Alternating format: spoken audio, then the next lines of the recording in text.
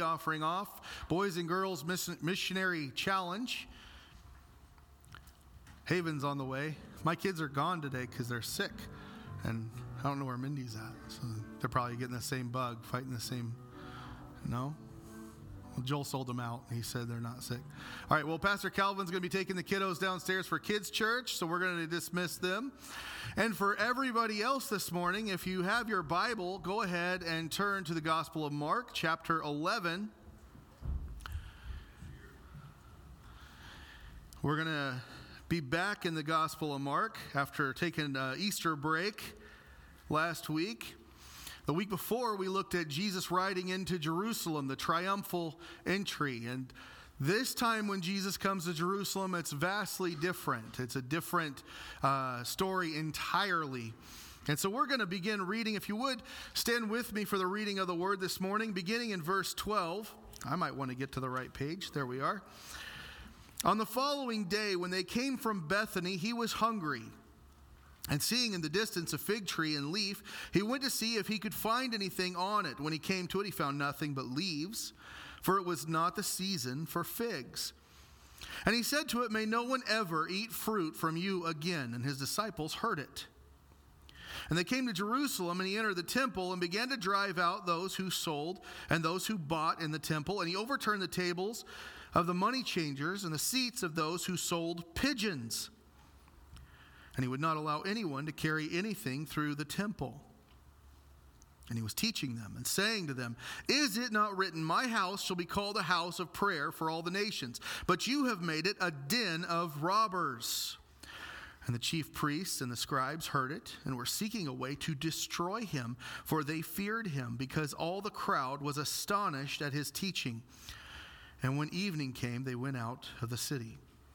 As they passed by in the morning, they saw the fig tree withered away to its roots. And Peter remembered and said to him, "Rabbi, look, the fig tree that you cursed has withered." And Jesus answered them, "Have faith in God. Truly I say to you, whoever says to this mountain, 'Be taken up and thrown into the sea,' and does not doubt in his heart, but believes that what he says will come to pass, it will be done for him. Therefore, I tell you, whatever you ask in prayer, believe that you have received it, and it will be yours.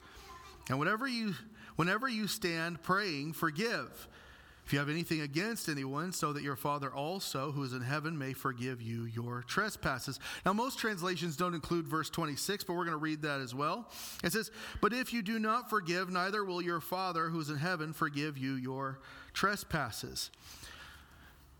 Father God, I just pray this morning that we receive your word, that we understand Jesus as he really is, as he truly is, and that we study this, that we look at this, that we soak it in and understand it for what you are really trying to get across to us, that we absorb it, Father God, and that it become a part of our life, our prayer life, Father God, that we have prayer that bears fruit based on your word. And so, Father God, I thank you for this message. I pray you use it to speak to our hearts this morning, mine included. In Jesus' name, amen. You may be seated. This is one of those passages we've seen before, all the way back in chapter 4 of Mark. We saw what we call a story sandwich, where Mark starts to tell us one thing, and then he kind of oddly shifts gears and tells us something else, and then he wraps up what he had started to say earlier. We see that happening in this, but then we see Jesus begin to kind of build off what was just said and what just happened. And so it's kind of like there's the story sandwich, that's one sermon, and then there's what Jesus says about it, sermon number 2. So you get 2 sermons for the price of 1 today. Please don't fall asleep. That was a joke. Some of you are already grabbing blankets. That's okay. But this is a powerful story when we really break it down, when we really get our hands into it. We see some beautiful truth being displayed for us. And the one thing you take away from this when you read this, and it's all meant to be read together, when you read this and you begin to understand it, what you truly see is that if we want prayer that bears fruit, we have to submit to Jesus as he truly is. Not the Jesus we want him to be, not the Jesus we expect him to be, but the Jesus he is as his word reveals him to be. There's an old Chinese proverb that says, "Only a fool continues to stare at the finger that points him to the moon." And in many cases, when we look at this text and when we study this text, that's exactly what we end up doing. We become obsessed with what it says and how it says it. We miss the true meaning behind it. We miss the message that Christ is trying to get across to us. And I believe if we read it and we study it, we see that Christ wants us to have a prayer life that bears fruit. And the only way to really do that is if in our prayer life we submit to Jesus for who he really is, for who he truly is. Now we look back at verse 12, and I'm going to there's a lot of verses. So for those of you who thought it was going to be a really long sermon, relax, okay? I'm going to go kind of quick this morning.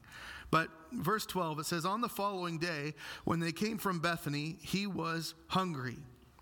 Now, before we get going too far, understand this passage that we're looking at takes place on the Tuesday of the Passion Week. We established a couple weeks ago, Palm Sunday was actually Palm Monday, and this is the very next day. This is Tuesday, and to wrap it up, it's going to happen on Wednesday morning, what normally gets called Silent Wednesday. We're going to see the events that take place between chapters 12 and 13 and a little further. That's going to happen on Wednesday.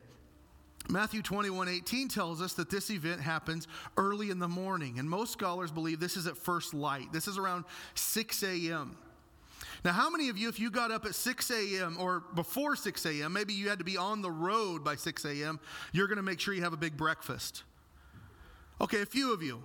I'm not that type of person, and I don't think Jesus was that type of person either. That's not me projecting. That's because he gets hungry too. I'm the guy that says, well, we'll just hit a drive-through on the way. And that's kind of what Jesus is doing here. He's on the road and he gets hungry. It's 6 a.m. after all. Those of you who get up even earlier to cook a stack of pancakes, you're a different breed, okay? I'm not that kind of guy. I'm going to grab something on the way. And Jesus has that same mentality here.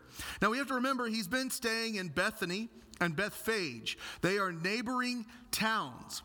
For the record, Bethphage, I said this a couple weeks ago, it means house of unripe figs. Bethany means house of figs. So figs are kind of a big deal in this area, right? He's on the Mount of Olives. It's a very lush, very green area. It's a place that would offer some sustenance, and that's convenient because Jesus gets hungry. There are those who sometimes teach Jesus only ever came in spirit, that he didn't have a physical body. Well, we know from this text that can't be true because spirits don't get hungry. Physical bodies do. Now, Jesus is 100% God. He's also 100% man. And that physical body that God was indwelling gets hungry, gets tired. That's why he takes naps, right? Be like Jesus, take a nap this afternoon. Some of you guys said amen. Don't do it yet. Don't do it in this service, all right? Last joke about that. Mark is the most descriptive about this entire happening. This entire event, Mark is the one, out of all four Gospels, Mark is the one who really zeroes in and gives us the most information. Now that's important because Mark is the shortest Gospel. Mark writes in a rush. If you remember, it's now, and. He's continually flowing through his gospel, trying to get that message out there, trying to get it fast. But yet he takes time, more than Matthew, more than Luke, and definitely more than John, to tell us what happens with the fig tree and what goes on in the temple. So he does this. Why does he do this? Because it's for our benefit. It's not just for those early readers. It's for us too, that we need to understand. We need to see what is happening and comprehend it. And there's something that is going to impact our lives hidden, not necessarily hidden deeply, but within these words. So we read in verse 13, "And seeing in the distance a fig tree and leaf, he went to see if he could find anything on it. When he came to it, he found nothing but leaves, for it was not the season for figs." Now, before we go any further, you have to understand, in the Old Testament, the prophets used a fig tree to represent the nation of Israel. When they would talk about Israel, they would often refer to that fig tree. We see this happen in Jeremiah 8:13, Micah 7:1, Hosea 9:10, Nahum 3:12, Zechariah 3:10. If you thought I was joking, that's only a few times that they actually do that. And Jesus comes up to this fig tree. So we understand, if we understand the context of the Old Testament, that if Jesus does something with this tree, it's going to be an object lesson about the nation of Israel. And it says it was in leaf. It was in leaf, but yet it didn't have any fruit. Is it contradicting him? Is Mark contradicting himself there? Jesus probably knows more about local fig trees in near Jerusalem than any herbologist today would know. He ate from them regularly. He was around them all the time. So there's something to this. And Matthew tells us in Matthew 20:19 that it was on the side of the road. It was accessible to the public. It was available to everybody, as the temple was supposed to be. If you remember, the temple has a section called the Court of the Gentiles, where all nations could come to Israel, come to Jerusalem, especially during the week of Passover, which is where we're at in Jesus' life. The Gentiles could come and worship in this temple. But the tree is a symbol of Israel as a whole. It's this object lesson. It's in leaf, but it's not the season for figs. It's in leaf. It looks like it should have fruit, but it doesn't. In fact, it wouldn't bear fruit for at least another month if it's the same type of fig tree we see today. Truthfully, it wouldn't even have ripe fruit, good fruit, until the fall. Now, there were some commentators like to point this out, and some pastors will preach this, that there were some species of fig trees that produce fruit year-round. That's true. There are also these little pods on the fig tree that are called pagans, and they're little things you can eat. They don't necessarily taste that great, but they provide sustenance. But if we look at that, we become obsessed with the finger that's pointing us to the deeper truth. We become obsessed with what's pointing us to the moon, right? So we need to be careful with that. Jesus is, in this moment, he is ultimately reminding his disciples about the leaven of the Pharisees. Now, he had mentioned back in chapter 8, verse 15, he told to the disciples to beware the leaven of the Pharisees and the Herodians. Why? Because they were hypocrites. They were people who would make up laws around the laws and then condemn people for not following the laws they themselves could not follow. That's the difference between a hypocrite and a human being. Many times people say, well, I don't want to go to church because it's full of hypocrites. No, it's full of human beings. See, we know, those of us who come, we know we're broken people. We know we've made mistakes. We know we sin. 1 John tells us that if we say we're without sin, we make God out to be a liar. And so when we go out in town and people see us and maybe we fall short, maybe we make a mistake, maybe we honk at somebody at a red light, guilty, right? Or we get a little upset with somebody at work, or somebody at the grocery store, or maybe we say things or do things that are sinful.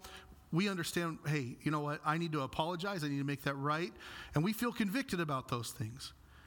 The hypocrite, on the other hand, will say, well, you know what? I know you struggle with such and such sin, and I struggle with it too, but I'm going to rebuke you. I'm going to keep you down. I'm going to push you down. That's what hypocrites do. It's because of people like that, the Apostle Paul says the name of God is blasphemed among the Gentiles because of you. He says that in Romans 2:24. This is what Jesus is talking about in Matthew 7 when he tells them, judge not lest ye be judged. People love to take that, just that verse, and black out the rest of the Bible as if that's what the whole Bible's about. It's not. In fact, if you read verses 2 and 3, Jesus is very clear. You don't judge and put people down and rebuke them for sins you yourself are struggling with. He talks about don't take the speck out of your brother's eye until you've removed the log from your own. So if I'm struggling with a sin and I come to you and I'm struggling with this exact sin and I tell you, you better knock it off, I'm rebuking you, I'm a hypocrite in that moment. Jesus doesn't like hypocrites, but he loves people. And this tree is an example of hypocrisy. It had leaves. It says, look, it's advertising on the side of the road. Everyone who is hungry can come to me and eat. But it's not even the season. There's no fruit to be found.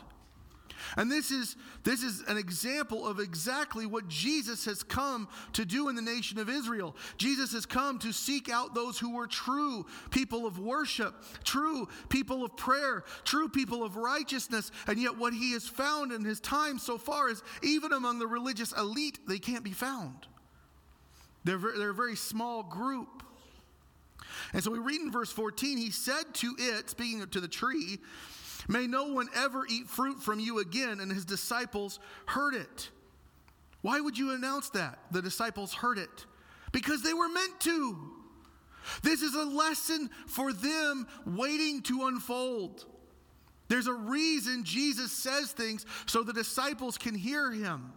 And it's not just so they can write about it later. It's so they can learn a lesson and teach about it later. They would have to explain this story before anyone else.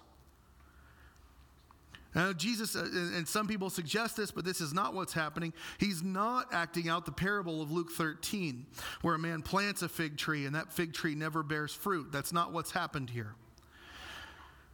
This is a parable warning against being spiritually unfruitful in your own life. And Jesus is saying that those who are spiritually who are unfruitful, they are just as cursed as this fig tree. Remember, the tree is going to represent Israel. And if it's a tree that looks as though it bears fruit, but it doesn't, ultimately what he is pointing to us and saying to us is that Israel's got a lot of spiritual hypocrisy going on. And so we go to verse 15. They came to Jerusalem, and he entered the temple and began to drive out those who sold and those who bought in the temple. And he overturned the tables of the money changers and the seats of those who sold pigeons. Not the pigeons, Jesus. You're going to do that? What did the pigeons ever do to you, right? Well, we'll see. Jesus comes into Jerusalem this day, no fanfare, no parade, no palm trees, no donkey. This time he comes in, and nobody's really that happy to see him. Not when he starts kicking over tables. He's making himself very unwelcomed in this moment. Now, 3 years earlier, John records he had done something very similar in the temple. In John 2:15, it says he actually even made his own whip to chase people out of the temple. That's hardcore. That's really believing in yourself right there. I'm not only going to drive them out, I'm going to make my own whip to drive them out. Jesus was cleansing the temple, but yet it got worse. It became worse. Here Jesus flips tables and he's yelling. And he's likely shoving and even getting in people's way. He's stopping their production. He's disrupting everything that's going on. And by the way, we believe this is happening in the court of the Gentiles. Wow, that kind of makes a little sense whenever we understand the tree, right? Because the tree was available for everybody. It was there for all to come and pluck the fruit. The temple has a place specifically for the whole world to come and worship Yahweh God, the God of Israel, if they so choose. And yet, in the temple, in that area, it needed to be fixed. There were people doing things they weren't supposed to do.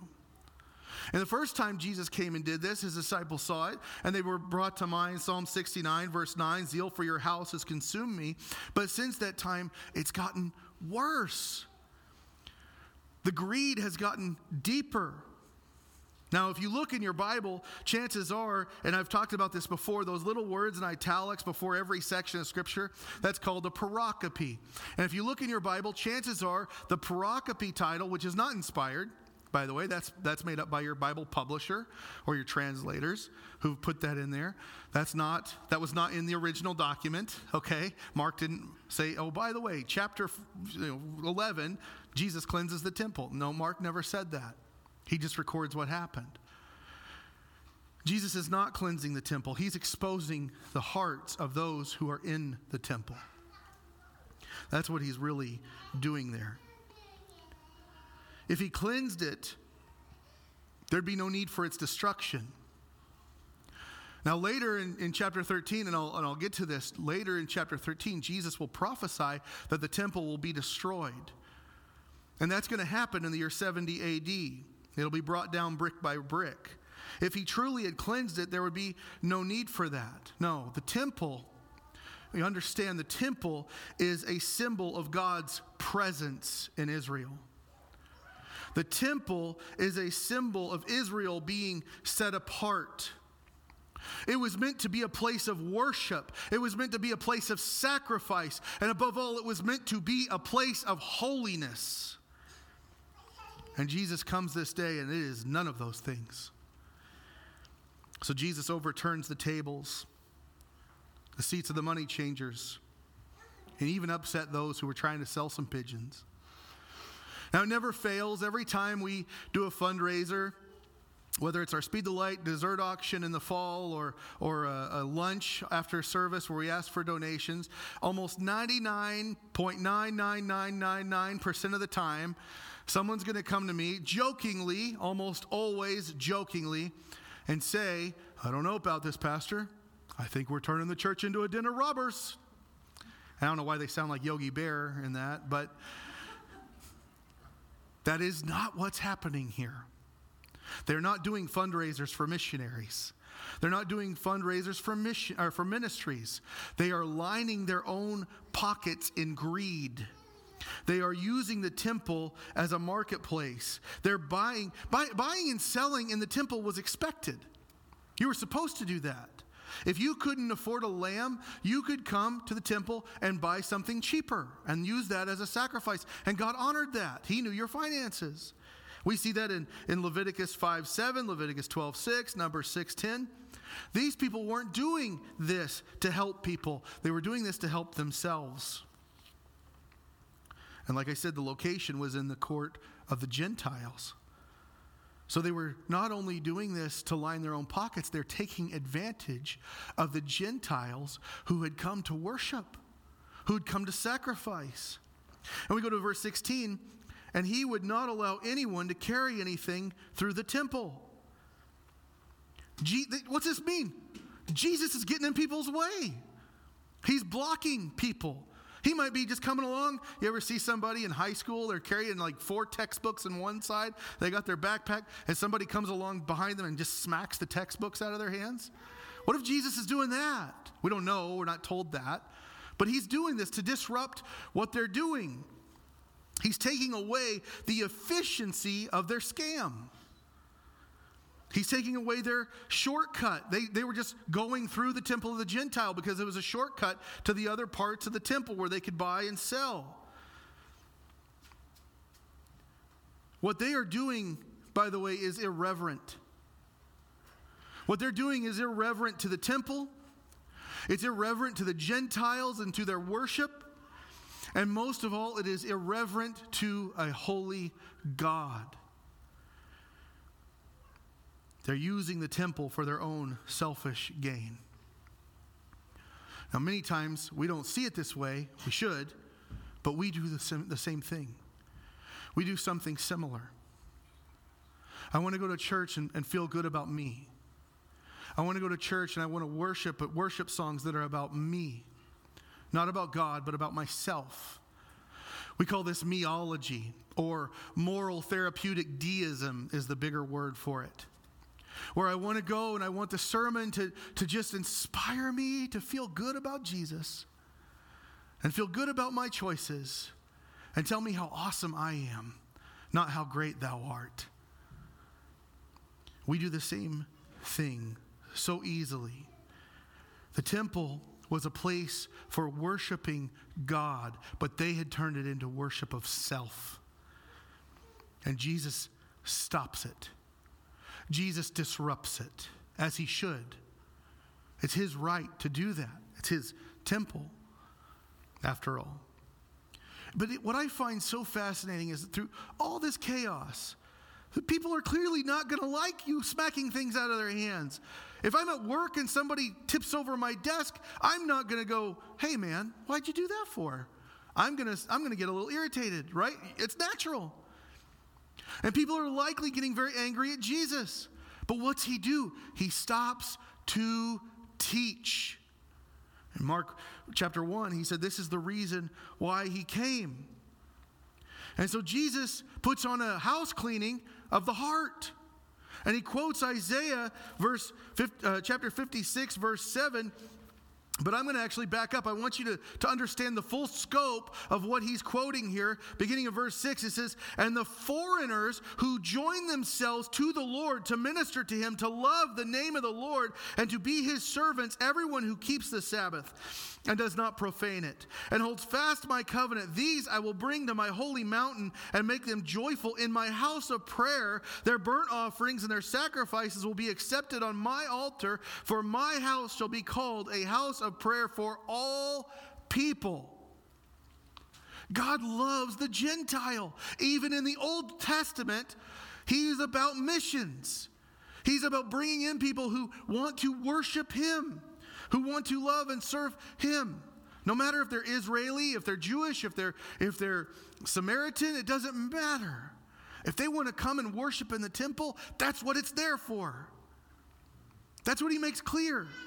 But Jesus says, you've done something to this place. And he quotes Jeremiah 7, chapter 7, verse 11. I just didn't want to say Jeremiah 7:11. That sounds like a gas station.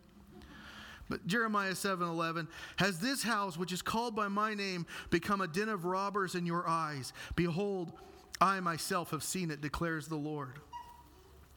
This is not what what Jesus is seeing that day is not what the temple was intended to be, but it was what the temple had become. It had been something, it had become something worse, something used for selfish gain. A twisted supermarket, a twisted bank, a twisted convenience store, not a house of worship. It had become a place of business, not a house of prayer. We read in verses 18 and 19, "And the chief priests and the scribes heard it, and were seeking a way to destroy him, for they feared him, because all the crowd was astonished at his teaching. And when evening came, they went out of the city." Why does it matter that he mentions the chief priests and the scribes? Because back in chapter 8, verse 31, Jesus said, these are the specific people who are going to look to kill me. And here we see that fulfilled. The exact people Jesus called out are now plotting to destroy him. Now, when Mark uses the word destroy, I think of late 90s Saturday morning cartoons. Because Spider-Man, you couldn't say, I want to kill Spider-Man on those cartoons. If you watch the Batman animated series, they couldn't say, I want to kill Batman. They had to say, I want to destroy him. Because that's what the censors would let them get away with. And so sometimes we read this, and we in our minds, at least my generation, would read this and say, oh, well, they just want to kill Jesus. He's just cleaning it up. No. The actual Greek word here, and I'm not going to try and pronounce it, you're welcome. It doesn't mean just kill him. They want to ruin every single thing about him. Their hatred of him is so great. The word means they want to make sure the person is so devastated beyond repair. Not just his body, his reputation, his teaching. Everything about him must be overturned. That's what they've decided. The word actually is used to describe the torment of hell or the aftermath of a fierce storm, all the devastation of a tornado. Have you ever seen the aftermath of a tornado? There's nothing but broken trees and upside down trailers if you're from southern Illinois. The chief priests and the scribes, they want him dead because they fear him. Not because he's wrong. Not because he's done something bad. Because they're afraid. Why are they afraid? Because the people are listening to him. What he was teaching was true. They didn't like it. What he was preaching was opening and changing minds. They didn't want that. In Luke 19:48, it says they couldn't do anything because the people were hanging on every word. You know why they feared Jesus? Because the people were coming around. The people were waking up. The people were beginning to have the truth take root in their hearts. And pretty soon they may not need old Caiaphas. They may not really need Annas in the way they've needed him recently. They may not need the Pharisees and the Sadducees and their petty squabbles, because they're going to have the truth given to them by Christ. It's very similar in a way to the Reformation. The Catholic Church had the Bible in Latin, and at the time, the 1500s, about 80 to 90% of the priests couldn't read or understand Latin. So John Huss and Martin Luther and John Calvin and John Wycliffe, John Knox, these guys, they come and they take the Bible from the Greek and the Hebrew, and they begin to get it in the language of the common folks, so they could read it, so they could understand it, and a light begins to shine. People begin to understand Scripture, possibly for the first time in 1,000 years or more. The common folk read the Bible, and the people realize, just like the good example, the word repentance. Do you know that word didn't exist until William Tyndale. When he took the Greek, the Catholic Bible took it in Latin to mean penitence, to pay penitence. Well, that's great if you're trying to get rich off people. But if a person's heart changes, if a person's mind and actions truly change because of their belief, there's no profit in that. But that's what the Bible said.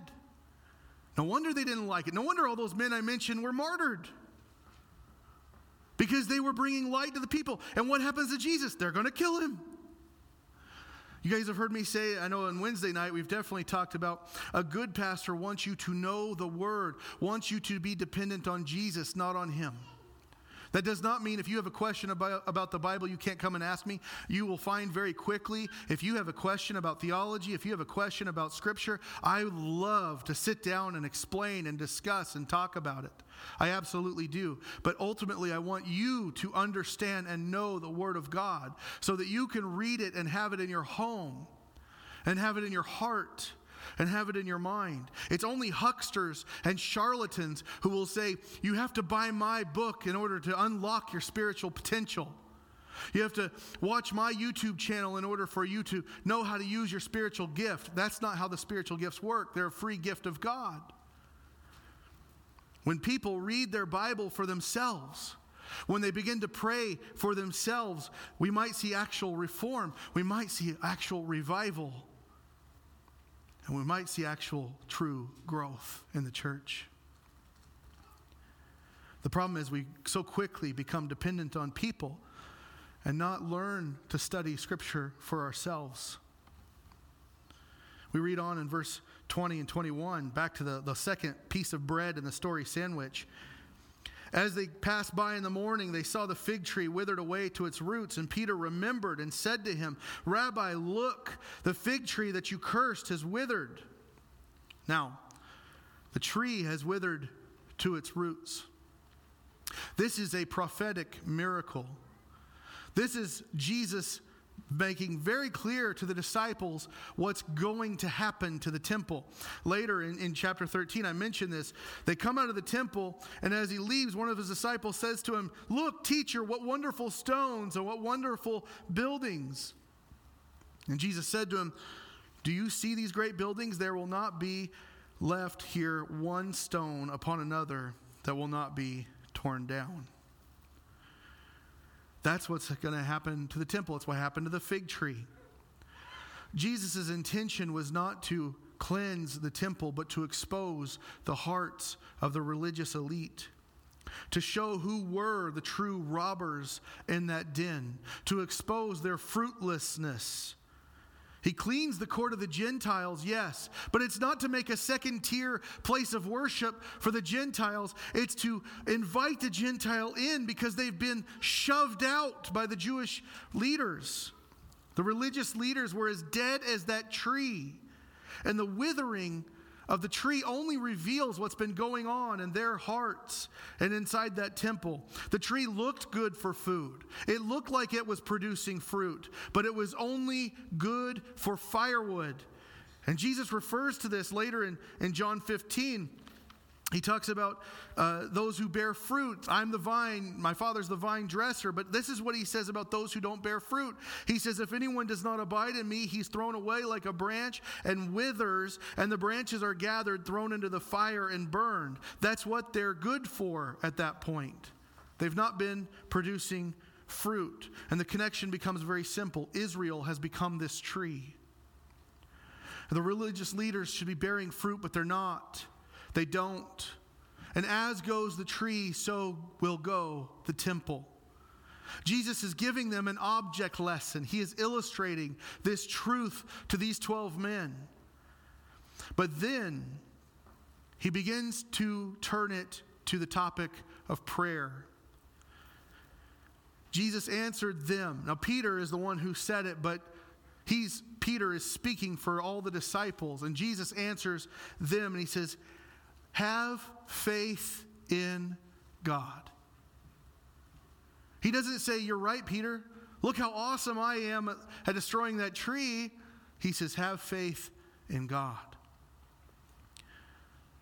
We have to have faith. You want prayer that bears fruit, you have to have faith. Hebrews 11:6 says, without faith it's impossible to please him, for whoever would draw near to God must believe that he exists and that he rewards those who seek him. Without faith, your prayer is mumbling to the ceiling. Without faith, your prayer that you don't speak out loud is just a thought. It does nothing. But with faith, your prayer grows legs and makes its way to the Father's throne. What is faith? Many of you have heard me quote this piece in pieces over the years, but this is the first time I think I've read this entire thing. It's actually, full disclosure, this is from a Christian rap song. Please don't throw anything at me, okay? Those of you who love country.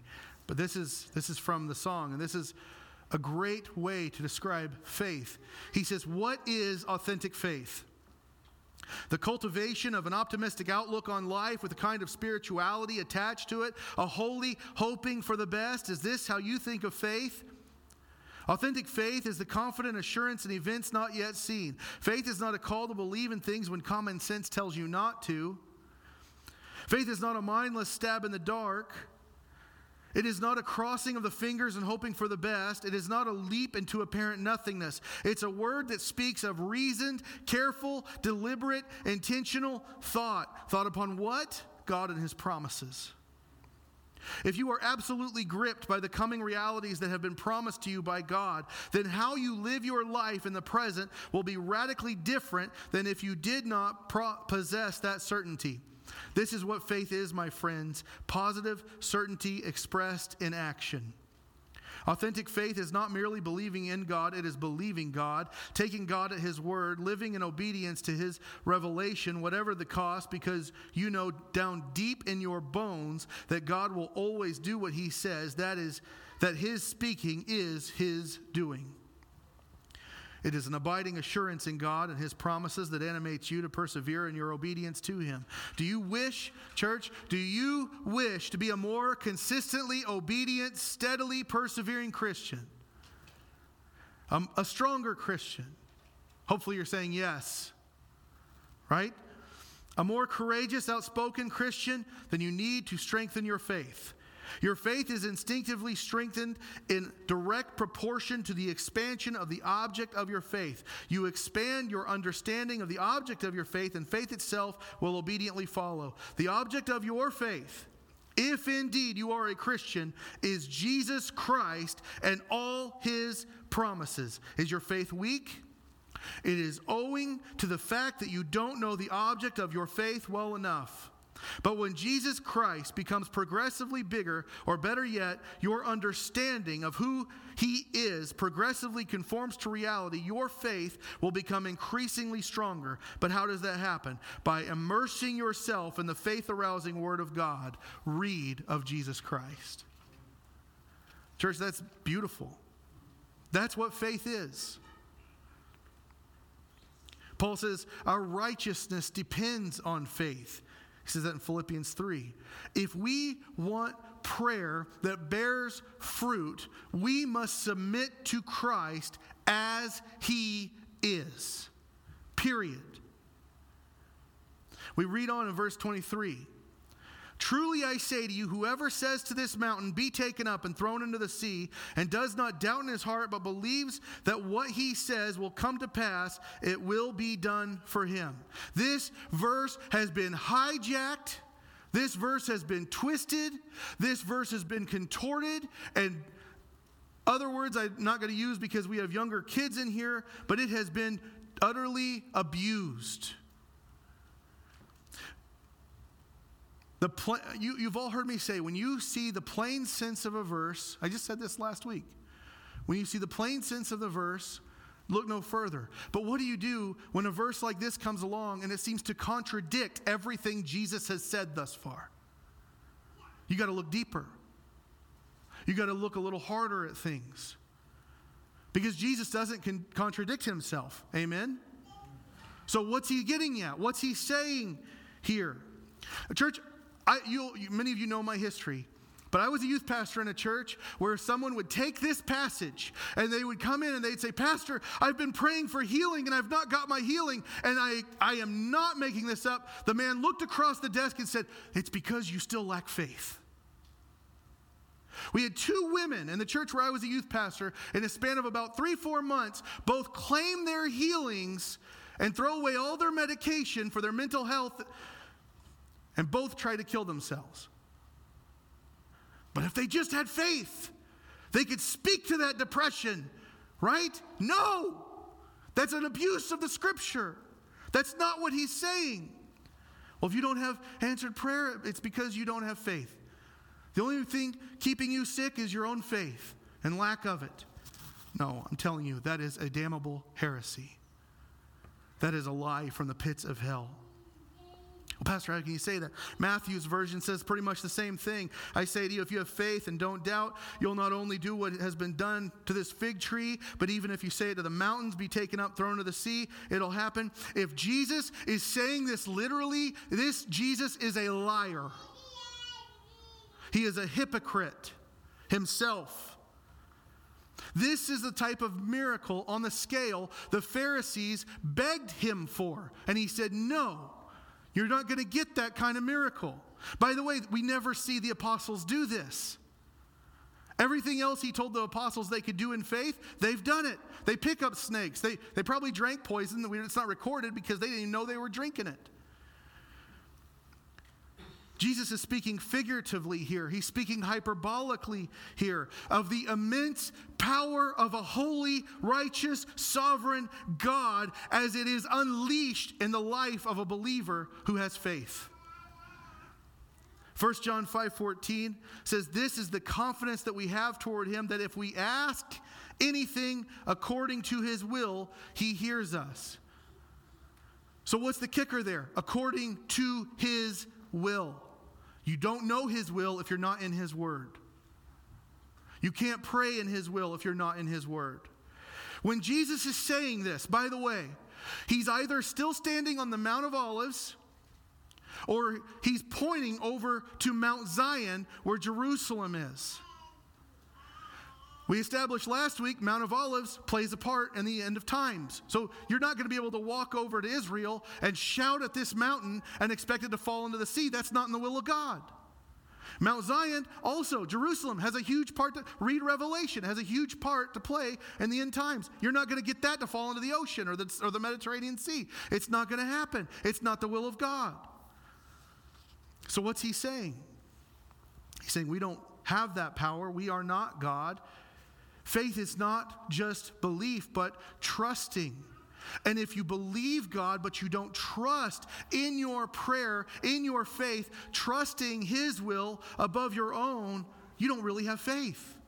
You don't have biblical faith. A mountain, by the way, when the prophetic literature, like Zechariah 4, a mountain would represent any great difficulty that might come your way. And what Jesus is saying here very clearly, and when we study and when we dig into it, is that great difficulties can be removed for a person of faith. But it's Jesus' brother, James, who makes it very clear that a person of faith can also withstand those great mountains of difficulty. There's an old song, Lord, there's a mountain in the way, a lock on the door, so move or move me. That's kind of what Jesus is saying. You can move the mountain or you can move me. James says, a little bit further, he says, you can withstand the mountain. In James 1, he says, count it all joy, my brothers, when you encounter trials of various kinds, for you know the testing of your faith produces steadfastness, and let steadfastness have its full effect, that you may be perfect and complete, lacking in nothing. If any of you lacks wisdom, let him ask God, who gives generously to all without reproach, and it will be given to him. He's talking about gaining wisdom. Some of you say, Lord, I want wisdom, and then you get upset because he sends trials. He puts a mountain in your way. And that's how he's teaching you wisdom. I notice the amens are starting to taper off this morning. That's okay. The point is we pray without doubt. We pray trusting him. Verse 24, therefore I tell you, whatever you ask in prayer, believe that you've received it and it will be yours. Whatever you ask, that's the key. Whatever you're asking. Faith does not demand. Faith does not declare. Faith does not command or activate. Biblical faith is humble faith, and it asks. If we know it's God's will, then our belief should be, our trust should be, our faith should assume the results. But that doesn't mean when you pray for a blind man, you kick the stick out of his hand and tell him, now go find your seat. Doesn't mean you stop taking your depression meds. It doesn't mean, I hope my wife is watching this online, it doesn't mean you continue to drive the car with the needle on E. But I've got faith I'll get to Casey's or Gordy's in time. Please don't do that. That's hard on your fuel pump. There are no limits to a believer's prayer that aligns with God's will and God's purpose. In Matthew 17:20, Jesus said we just need a mustard seed size of faith. Our faith and prayer are not to be inconsistent with God's word or God's will. When we pray, we should ask ourselves, is this selfish of me? Is this for me or is this for him? Is this vengeance that I'm asking God for? Is this for my glory or for his glory? Is this for others to grow in his kingdom, or is it to grow my own kingdom? It's funny, I mentioned James. James goes on at the end of his epistle and he says, confess your sins to one another, pray for one another, that you may be healed. The prayer of a righteous person has great power as it's working. That you may be healed, not that you will be healed. It's very clear about that. In order for our prayer to be fruitful, it must be humble and in line with his will. Verses 25 and 26. Whenever you stand praying, forgive. If you have anything against anyone, so that your Father also who's in heaven may forgive you your trespasses. But if you don't forgive, neither will your Father who's in heaven forgive your trespasses. Now, many people leave out verse 26. It kind of lines up with what Jesus says in Matthew 6, I believe, Matthew 5, with the Lord's Prayer. So we won't necessarily focus on that. It's kind of repetitive anyway when you look at verse 25. But the point Jesus is making is lack of forgiveness is an obstacle to effective prayer. It's funny that many people will quote verse 23 and verse 24, but they've still got bitterness themselves. Why isn't God answering my prayer? Well, you may have all the faith in the world, but do you have unforgiveness in your heart too? It's interesting, 1 Peter 3:7, Peter tells these wives how to be wives of unbelieving husbands, and he concludes by talking to the husbands. He says, but husbands, you live with your wives in an understanding way so that your prayers will not be hindered. Why are your prayers being hindered? Are you living with your husband in an understanding way? Are you loving him? Are you respecting him? Are you loving your wife? Are you living with her in an understanding way? If not, well, your prayers are being hindered. He's very clear about that. Matthew 6:15, like I said, this kind of is the repetition part. If you don't forgive others, God will not forgive you. God does forgive when you come to him initially, but if you refuse, you harden your heart. And 1 John says, if you don't love like God loved you, you're not in God. You're not in him. You don't have the love of God abiding in your heart. And maybe you may be watching online, you might be here, and you might say, well, Pastor, you don't know how much a person has hurt me. It's hard for me to forgive. You're just a preacher. You're just a pastor. Everybody's always nice to you. Dear diary, guess what I heard today? We must forgive if our prayer is to be fruitful. God forgave us, offering his only Son. How can we not forgive others? So as we wrap up today, fruitful prayers, the keys are very simple. Don't be a hypocrite. Have faith. Pray without doubting. Accept God's will and power over our own will and power. Pray with forgiveness in your heart for others. In order to sum it all up, I would say, just submit to Jesus as he truly is. Jesus forgave. I would say Jesus had pretty productive prayers, powerful prayers. Wouldn't you? Yeah, he also had forgiveness. In Luke 23:34 on the cross, he said, Father, forgive them, for they know not what they do. Jesus forgave the hands that drove the nails. If we follow him faithfully, our prayer will bear fruit as we submit to him as he is. Now, I'm going to ask the worship team to come back. I keep saying submit to him as he truly is. Why do I say that? Because a lot of people think they know Jesus. They have this idea of who he is, but it's not based on Scripture. Maybe it's based on a cartoon they saw when they were younger, or a TV show that's currently airing that's no replacement for your Bible. Maybe it's something they heard in Sunday school years ago. And that's just shaped how they view Jesus, but it's not been continually searching and seeking to understand him from the Scriptures. Let me tell you something this morning, church. If your version of Jesus doesn't flip tables, you got the wrong Jesus. If your version of Jesus only flips tables, you've got the wrong Jesus. Jesus came and died to save sinners. Jesus came in love. But Jesus also came with authority and justice, and he's coming back. And the question we should ask is, will he find his church praying in faith? Now, if you read this text after today and you go home and you find yourself shouting at a hillside, you have missed the point. But if you go home this afternoon, or you spend some time here as we close this morning, and you find yourself praying, Lord, not my will but yours, you've got it. And it'll make a world of difference.